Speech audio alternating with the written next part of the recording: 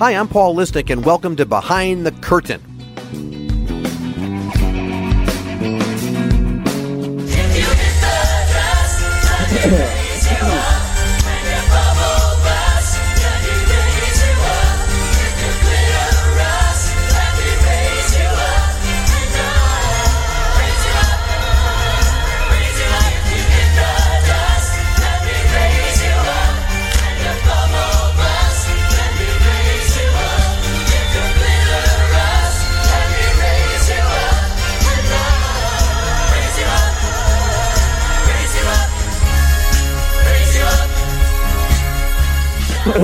Well, welcome everybody to Behind the Curtain. This is Paul Lisnek from WGN TV, having my fun role as always on the podcast and getting to talk about theater. Now that song, if you when you hear that, if you're not on your feet and applauding and going crazy, I don't know what's wrong with you, because that is one of the great numbers from Kinky Boots, which you may remember from its very first pre-Broadway opening in Chicago. Perhaps you were in the audience for my backstage show where we actually sat with Billy Porter and Stark Sands and Harvey Fierstein and Jerry Mitchell. That show is now in its form at the Paramount Theater in Aurora. I've seen the show. Everything at Paramount is fantastic. We're going to talk to the cast, the director in just a moment. But first, joining me, I always like to touch base with Jim Corti, the artistic director, because, Jim, the Paramount is back. Yes, it is. And we're happy to have you back. Yeah, very much so. And I got to tell you, we'll talk about Kinky Boots specifically, but I want to talk about, this is going to run through October 17th. But as I'm in your lobby and I'm looking at the poster, I'm going, yes, lots of great shows to come. Cinderella, I think, is up next. And I saw all these young people, not too young, but taking their picture with the Cinderella poster. So a lot of buzz about that. Yes. Well, it's a really, beautiful version of Rodgers and Hammerstein's Cinderella. It's drawn from the Whitney Houston and Brandy television version of it. And we've got, of course, our own take on it, as always. And I'm very excited about it. The show's looking beautiful. It's got an amazing cast. And, I'm very, very excited about sharing the whole Cinderella story with all the families this holiday season. I will say I did not get the notice that I could have been auditioning for Prince Charming, so that obviously did not go out to me. Well, it's our loss, Paul. Well, I'll see the show anyway, even though I'm not in it. And then Rock of Ages, a great Broadway musical, and you're bringing that in. Talk to me about, a little bit about Rock of Ages, and then a little bit of this, Kinky Boots, Cinderella, Rock of Ages. Is there a theme to the season? Not really. What we try to do is serve up something for everyone. Doing a family show around the holidays, doing something with a little bite maybe, and really something that people really want to see. And Rock of Ages is that 80s headbanger jukebox musical, but it's got I like the story. When I saw it, I really got taken in by it, and I think people are going to love it. Groundhog Day, it's based on the Bill Murray's movie, and Matthew Warchus did. So Danny Rubin did the book for the movie, and he did the book for the musical as well, and they collaborated on it, and they did a British world premiere of it. I'm very intrigued by the story of Groundhog Day. I'm directing that one. Amber Mack is directing Rock of Ages, and Brenda Didier is directing Cinderella. They've all got she's something, fabulous. I think, that meets. There's more there than that meets the eye. They've got a lot of surprises in terms of substance and entertainment. And we'll be talking to the director of Kinky Boots in just a moment, because directors are so important to the look of the show. But in addition to kind of this Broadway series, because Groundhog Day also was on Broadway, but you also have these other nights, Jay Leno and Frank Caliendo, the great impersonator and comedian, and Straight No Chaser, which was founded by one of my colleagues, Dan Ponce, over at WGN back in his day, the day. So there's these other nights. So people really need to pay a close look at the Paramount schedule, right? Because there's always something going on. Absolutely. ParamountAurora.com. It's all there. You can cruise around and see what's going on. We've also got the Bold series coming up next year, opening in next spring, and we're very excited about that in the new Copley Theater across the street from the theater in the North Island Center. And we're very excited about doing these plays and intimate musicals and things kind of maybe people they're not so as populist. We've got a couple of Pulitzer Prize-winning plays in there. And I can't tell you what they are yet because there's going to be a big announcement happening very soon. Oh, sure. Way to do it after this interview. You could be breaking the news here. You could be breaking the news here, James. I know, but I really can't. We're a team at Paramount, and we're all going to do this together. All right. And I have to tell you, for folks like me who live in the city, who, if we're going to Aurora, kind of a major deal, but we go out there because it's worth it for the Paramount. And I got to tell you, parking. I found this parking space. It was in front of the theater. And I got out and I started asking all the ushers and everybody at the theater, am I going to get towed from here? Because that's just a really good space on the street. That's not possible. And he's like, no, you're fine. This is not Chicago. The parking gods were smiling down on you that day. Yeah. And the other thing, I want people to be comfortable. There's valet. What was that? Go ahead. No, I'll get to the next thing. But yeah, as far as parking, and there's all kinds of parking lots around within walking distance. I'm sorry, I cut you off, Paul. No, not at all. And by the way, I go up there a little early, have dinner at Gillerson's or one of the places. There's a new restaurant, I think, that's opening up soon out there. So really make it an evening of dinner followed by theater, which is great. Yes. But look, you are one of the first to come back. People are starting to make their way back, but everybody had the COVID concerns, and Paramount, you may have been the first to truly bite the bullet and say, we're going to do it. We're going to fill the theater as we can, but you've got safety protocols in place, and I went through them, and I respect you for that. Let folks know what they need to know, what they need to do. Yeah, you just need to have your vaccination card ready with an ID that matches the card, and it takes a minute to just check that with our front of house staff who are checking that, and it's a breeze, really. And it goes very, very quickly. I know people were anticipating, I'm going to have to wait for them to go through all this, and it's really very simple and very quick. And I confirm that. I thought I better show up a little bit early. I didn't. But they checked me quickly, looked at my photo ID to make sure it was me. I really respect that they checked, because I'm not going to lie to you. I've gone to a couple of other theaters where they claimed they were going to check vaccination cards, and they did not. And so that was a real concern to me. But you guys, you enforced it, people wearing masks, and I respect that. And that's the way to get back into. You felt safe in the theater, and that's what's so important. That is the bottom line. It's all an altruistic effort for everyone to feel protected, taken care of, be comfortable and safe, and enjoy the show and enjoy everyone there. Absolutely.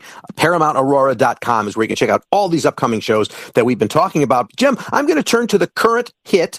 One of my favorite shows, Kinky Boots, is playing there. And I think, you know what? I was going to go out playing this music, but I'm going to ask my producer to kick off with this music now. And I'm going to talk to some of your friends who are involved in this show. Here's another song from Kinky Boots. All right. Thank you, Paul. Thank you, Jim.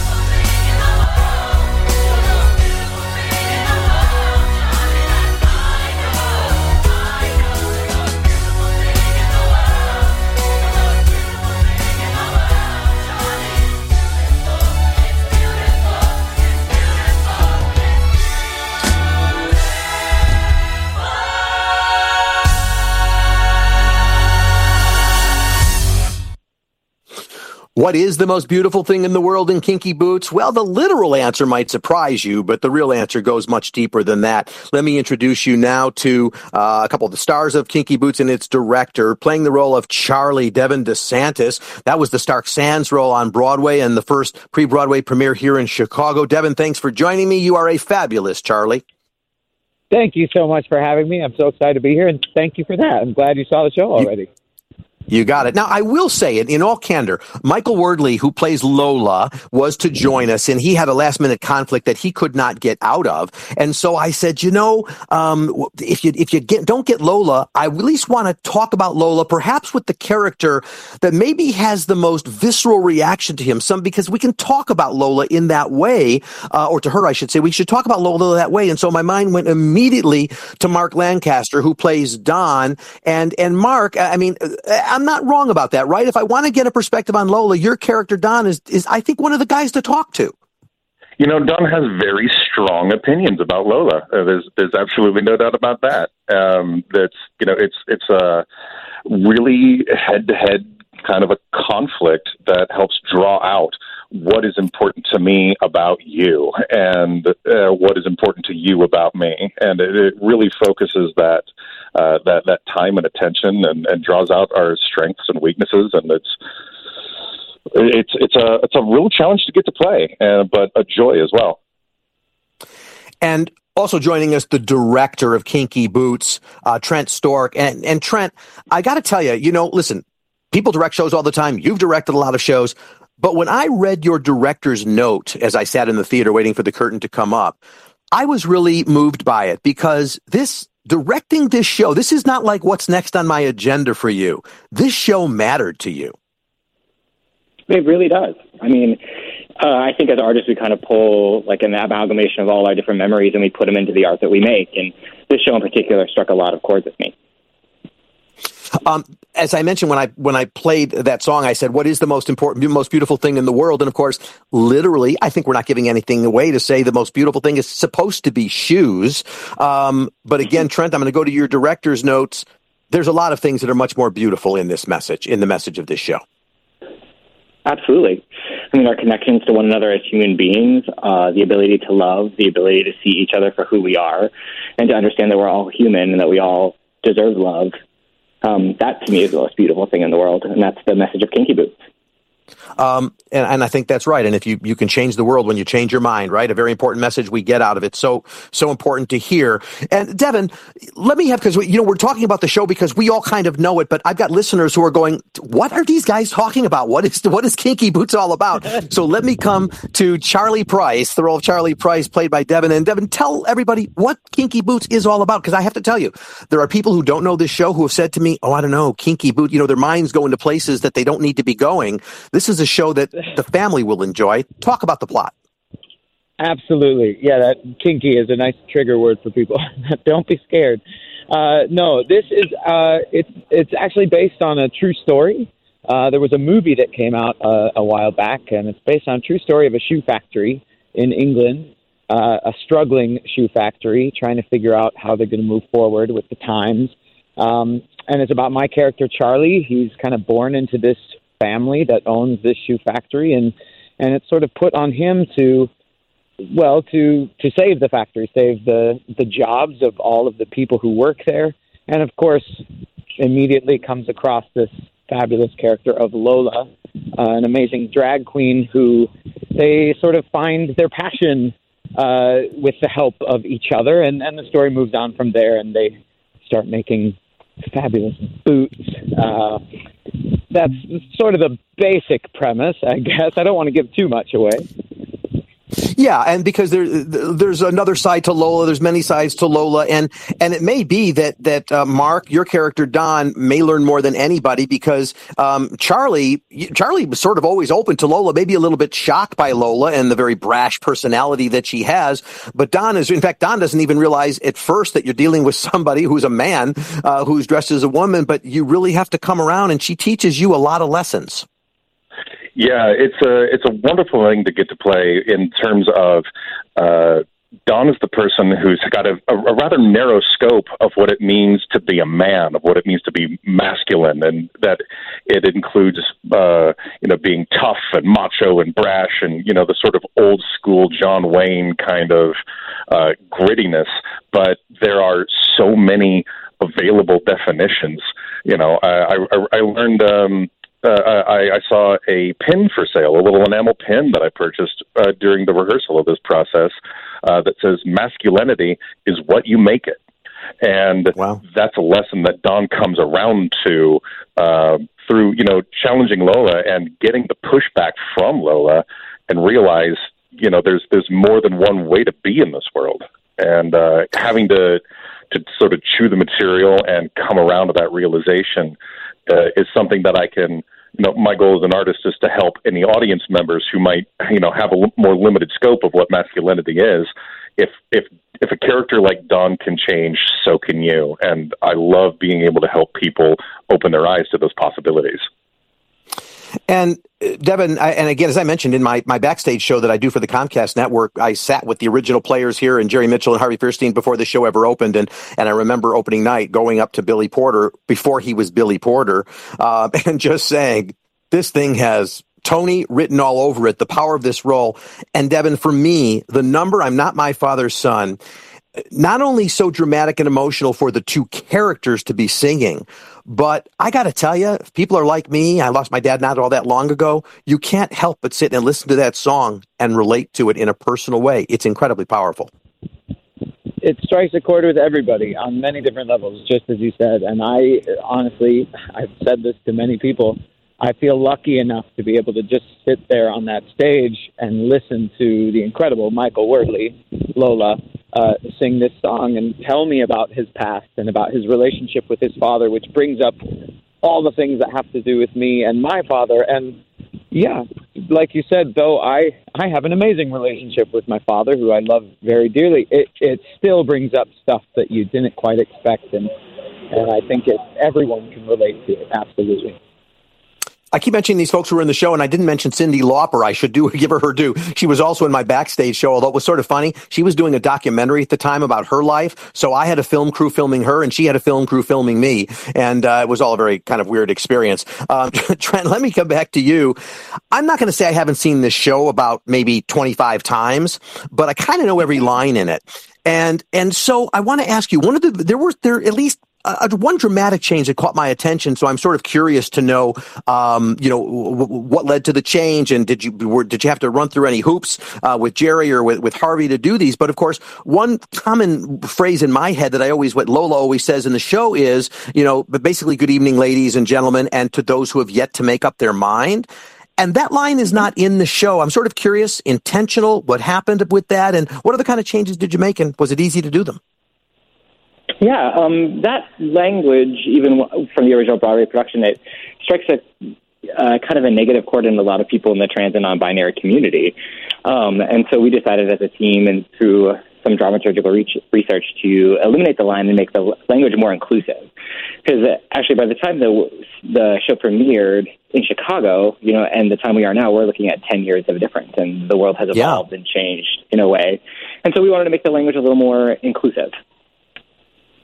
What a great answer, and what a great reasoning behind it. Did you need any, because I don't know how easy it is because that's a change to the book then. Did you need permission, or is that something that you can use artistic license to do? We mostly use artistic license, to be honest. It's probably something that is in the works to update from the book, but since we are the first regional premiere, we thought we would go ahead and be the first persons to kind of make our first stab at the new language. Devin, I'm curious. I don't know if you saw Kinky Boots, either with the original cast or subsequent casts of people that played it, but did you? And if so, did it impact? I always think it's so very tough when somebody steps in and kind of, it's sort of these iconic roles. And, what I would do is like taking over Hello, Dolly for Carol Channing, although certainly people have done it well.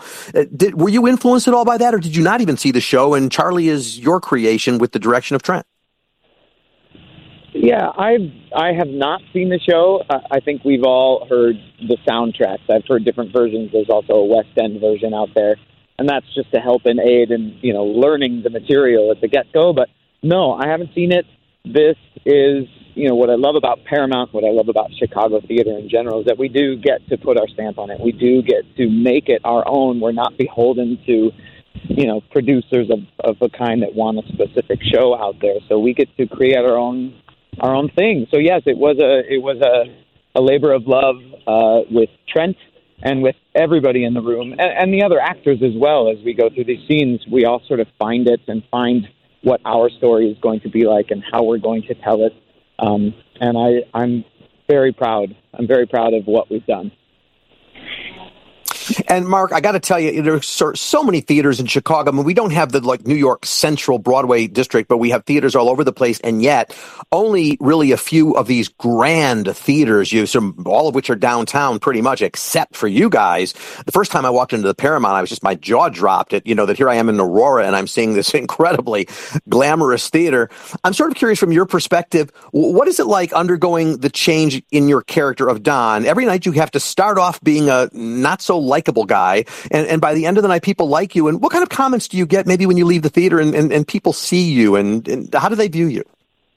I think people absolutely love seeing that kind of a transition. I mean, with the political culture that we've had in the last few years, being able to see just so much visceral connection to each other, and that sort of a hatred and that antagonistic sort of a viewpoint that I'm presenting as Don in the first part of the play, to that it turns around and turns into somebody who's somebody decent, and there's this lightening of the heart. There's a relief. Wow, people really can change, and it feels so good. And taking part in the narrative of acceptance. And when I see people after the show, they're absolutely thrilled and enamored. Like coming out for the finale after that core change in perspective has come out, and the way the audience responds to that. And I know that I've done my job of presenting that well, and how just it's really, honestly, it's overwhelming on a night by night basis. Every single time I hear audience reaction, and then there's during the change as well. There's that critical moment where Lola and I are talking, and there's some lines in there when I hear the audience react and respond to what that challenge is and how they open their mind. And from everything from the big cheers at the end to those small moments of that's knowing that we're doing our job both artistically and expressing the values that are important to us and helping people see that within themselves. It really makes me rest easy at night, feeling like I've done something right in the world. Which is good. And things just get really right when everybody puts on the boots. I have to tell you, the boots are fabulous. I have a Broadway props collection, and I tried to get Jerry Mitchell to give me a pair of the stage-worn kinky boots, and then he explained that they're $2,500 a pair to make. So that was the end of that. But Trent, let me come to you, because Mark just said something that is so, look, I cover enough politics on television. I try not to do politics on the podcast, but I do have to ask you this question. Had you directed this show 10 years ago, 8 years ago, 6 years ago, during Obama days, and now we did just live through 4 years of Trump, did that affect how you directed this show and the message you wanted people to get? Did the Trump administration influence that at all? It absolutely did. It's funny you say that, because, after that 4 years of that administration, I think we needed to double down and go harder into the message of love and respect and what it means to come together all as human beings, as one being, and remind ourselves that we are all one and that we are all deserving of love.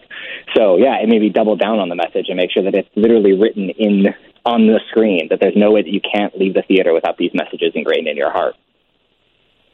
Yeah, and it really, and Mark, you really gave me pause here to think about how I felt when I saw this 10 years ago in its premiere, and then seeing it now. And there really is, and my conversations afterwards really had to reflect the times we've been through and the message people need to get. Really, really powerful stuff.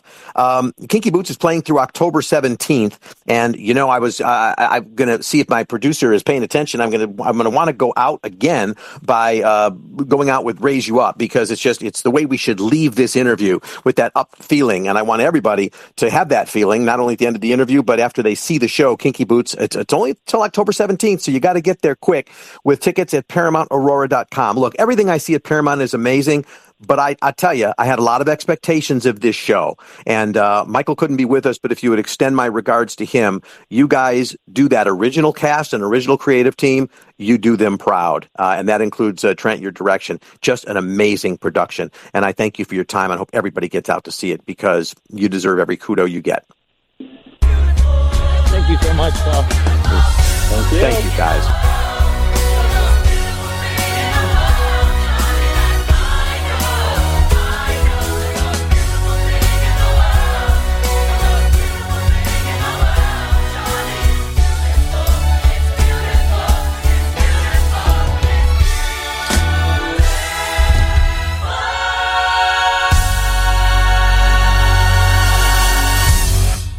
Well, if you want to know more about what we've talked about here, follow me on Twitter, Facebook, Instagram, at Paul Lisnek. That's PaulLisnek.